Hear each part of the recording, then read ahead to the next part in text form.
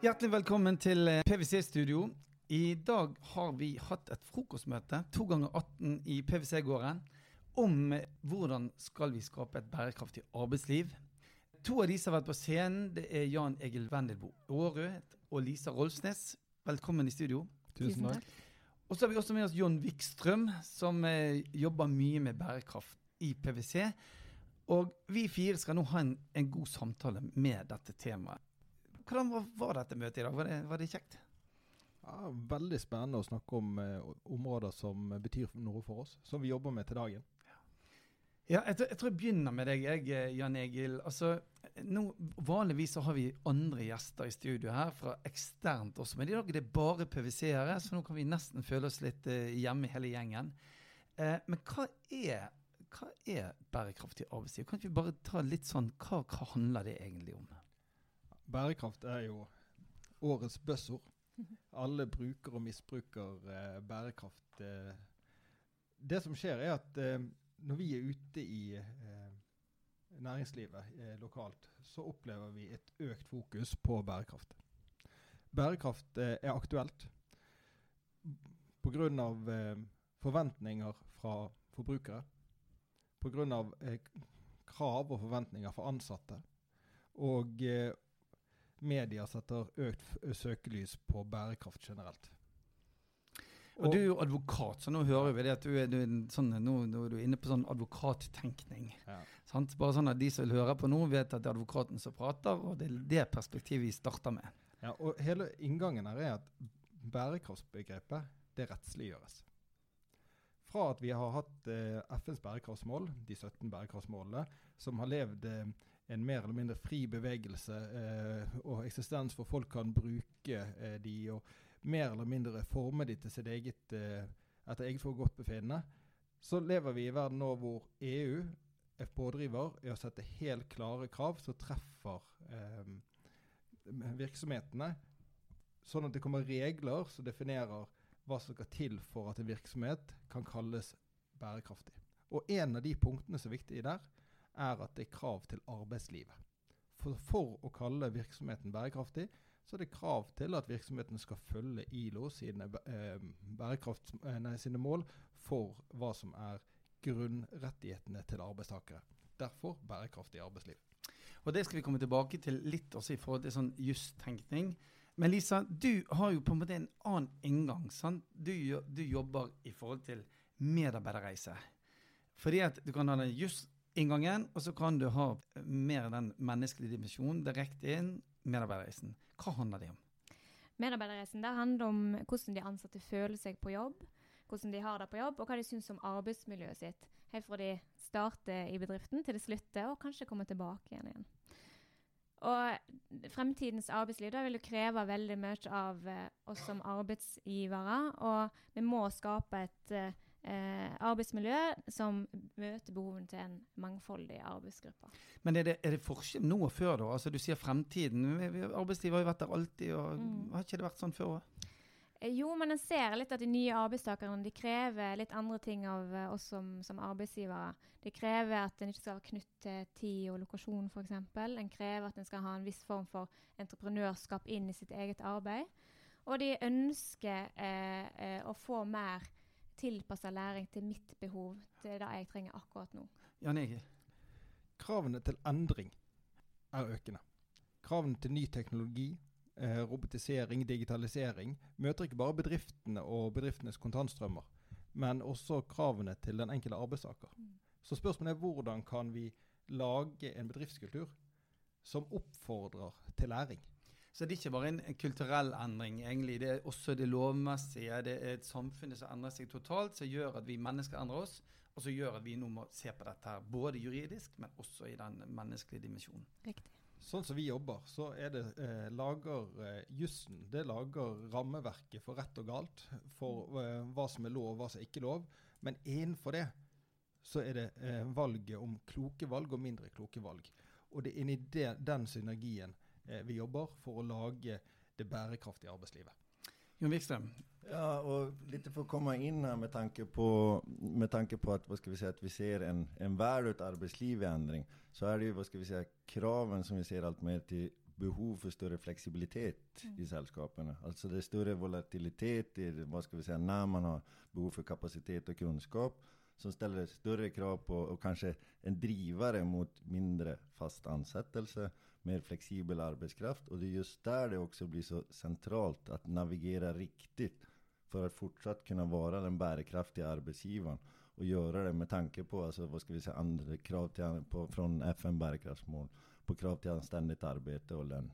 Att kunna ge den tryggheten, och det är där det blir så viktigt för sällskap att vara bärkraftiga i den rätta bemärkelsen, fast man ändå bygger in och kanske sikrar sig ibland flexibilitet med att göra det på ett, vad ska vi säga, bärkraftigt sätt. Ja, for fleksibilitet er et ord som er brukt mange ganger, at fleksibilitet er noe vi har behov for mer nå enn tidligere. Hva tenker du, Lisa? Ja, absolutt. En ser jo at endringene er konstante, og medarbeiderne må være klar over at jeg må stå i denne endringen, og da må vi som arbeidsgivere bygge en robusthet og en tro på at dette kan jeg. Og så må vi bygge opp under medarbeiderne i form av læring. Legge til rette for mobilitet på arbeidsplassen, sånn at jeg kan bredde ut mine evner og stå tryggere i de endringene som kommer, fordi jeg faktisk har evner som skal til og ser at jeg kan utvikle meg videre. Men ta litt videre på det som er medarbeiderreise. Hvis jeg kommer som en ny medarbeider, hva er da den medarbeiderreisen som du snakker om? Liksom? Er det fra jeg starter til jeg slutter i jobben, eller er det fra dag til dag? Hva handler dette om? Det er jo egentlig begge deler, sant? Det begynner jo med at du hører om bedriften, omdømme, hva type arbeidsplass er det denne bedriften vil være. Og der kommer vi litt inn på dette med living the brand, sant? Hvis du sier at du skal være bærekraftig, sier du skal gjøre verden til en litt bedre plass, så må du faktisk gjøre det. Og hvis du ikke gjør det, så mister du troverdigheten din, og du mister også arbeidstakere. For i mye større grad så velger vi arbeidstakere ut ifra hva de står for. Så snakker alle om bærekraft, og heldigvis har FN kommet med sine bærekraftsmål som er tydeliggjøring. Samtidig er det utrolig komplisert, for det er så mye som ligger under hvert eneste mål. Og så er det mange bedrifter som tenker, hvordan i all verden kan vi gjøre noe med dette? Og så starter en gjerne med, vi må i hvert fall lage en rapport som forteller hva vi gjør og hva vi ikke gjør. Men holder det, Jon Wikström, å lage en rapport, eller er det på en måte bare litt sånn å pisse i buksen for å se varm? Alltså, lite som du startade med, och som Jan Egil sa, så är det liksom, bärkraft har ju blivit lite ett buzzword på det sättet. Och många ser att det kommer mer och mer krav, mer och mer förväntningar. Och så brukar första, vad ska vi säga, instinkten säga att nu måste vi bli bättre på att rapportera. Men det som vi menar så är det är ju kanske ett steg 3-4 i en, vad ska vi säga, helhetlig strategisk tillnärmning till bärkraft. När man först måste börja se ut efter till exempel bärkraftsmålen. Vad är det väsentliga områden som sällskapet verkligen kan påverka? Och man får inte glömma bort att FN, de säger ju själv med sina bärkraftsmål att alla är viktiga, men sällskapen ska, vad ska vi säga, välja ut det de kan påverka mest. Det är som allt annat i livet. Det är som det gäller att göra några prioriteringar och göra det bra. Och sällskapen är likadana. Välja ut några av målen som de, vad ska vi säga, verkligen ska skilja sig ut på. Och där blir det en, vad ska vi säga, mer strategisk tillnärmning till bärkraft, där möjligheter kommer också. Och där blir det att finna, alltså, vilka är de viktigaste områden sällskapet ska jobba utifrån vad som är viktigt för sällskapet, men också vad som är viktigt mot intressenter som kunder och så vidare. Och sen blir det som, tar man en del strategiska val, en del tilltag, och sen är det hur man ska rapportera på det blir ju ett nästa steg. Riktig. Och få ut det både internt och externt. Men betyr det at en bør ikke ha heller en bærekraftstrategi? Bærekraft bør være en del av den overordnede strategien i ett selskap? Absolut. Alltså, precis som att digitalisering kan inte bara vara en digitaliseringsstrategi. Den måste inkluderas i hela förrättningsmodellen. Så bärkraft är exakt samma sak. Det som ska sällskap välja vilken typ av produkter ska vi sälja till exempel. Till vilka marknader. Då måste det ju vara i de strategiska valgen, i den strategiprocessen, så måste man ju se på, okej, är de här marknaderna, är det en del av att man kan kalla sig ett bärkraftigt sällskap? Är de här produkterna, när du ser på hela livscyklusen, från att en produkt blir till att till exempel konsumenter. Kastar vi till exempel, vad gör vi med emballaget till en produkt? Kastar vi den, recirkulerar vi den, bränns den? Det är ganska många... Uendelig mange tema. Ja. Lisa? Og det samme gjelder jo egentlig i måten vi følger opp medarbeiderne våre på. Hvis du sier du skal ha en bærekraftig virksomhet, så må det også være bærekraftig medarbeideroppfølging. Så du må få deg inn i alle HR-prosessene dine, du må ta deg inn i medarbeiderutviklingen og belønningsmodellen din. Så det er egentlig det vi snakker om i forhold til å skape et bærekraftig arbeidsliv. Den totale dimensjonen i dette som dere nå er inne på. Jan, jeg står og tenker på, hvis du tar den rettslige del ut av det. Jeg har en sånn opplevelse av at tidligere, for noen år siden, så var det, hvis du så på korrupsjon, så gikk det fra det som en gang var lovlig, det sitter vi nå i fengsel for. Er det litt det samme som skjer nå i forhold til bærekraft, at det som før på en måte var en selvfølge at du hadde lov til, det er noe vi om noen år kanskje sitter i fengsel for, hvis ikke vi følger opp og gjør det vi skal? Dette er jo dynamisk med kulturen vi lever i, og samfunnet vi er i. Bærekraftsmålet, de treffer hele verden. Ikke bare Norge. Norge har en sosial modenhet i samfunnet som gjør at vi er kommet lenger enn mange andre land. Så vi overoppfyller en del av minstekravene i FNs bærekraftsmål. Men det betyr ikke at ikke vi har noe å jobbe med. Men heldigvis ligger i hvert fall vi i Norge normalt sett, tror vi, et stykke foran. på noen av de helt grunnleggende tingene som FN definerer som nødvendigheter for et bærekraftig arbeidsliv, som frihet for tvang, slavearbeid, så har vi kommet veldig langt. I forhold til likestilling og manglende diskriminering i arbeidslivet, så har vi en lang vei å gå.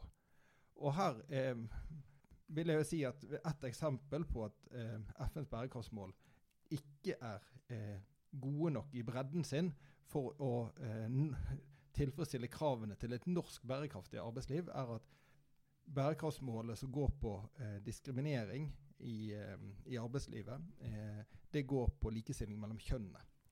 Men i Norge så handler det like mye om diskriminering av eldre, funksjonshemmede, mennesker med andre etnisk bakgrunn, religion.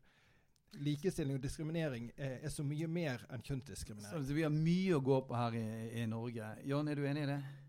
Alltså, vi ser ju som när vi gör den här bärkraftsanalysen, rapporten Bärkraft 100, så ser vi ju också att, lite som Jan Egil är inne på, att ja, vi har kommit långt på massa områden, och sen är det faktiskt vissa saker vi inte rapporterar på som gör att vi kanske inte riktigt får full score på alla de här, vad ska vi säga, lite mer marknadsmässiga ratingarna som går. Men vi har kommit väldigt långt. Men det som är lite, vad ska vi säga, annorlunda, speciellt här på västlandet, det är ju det att hittills, ja, det har varit fokus på havet.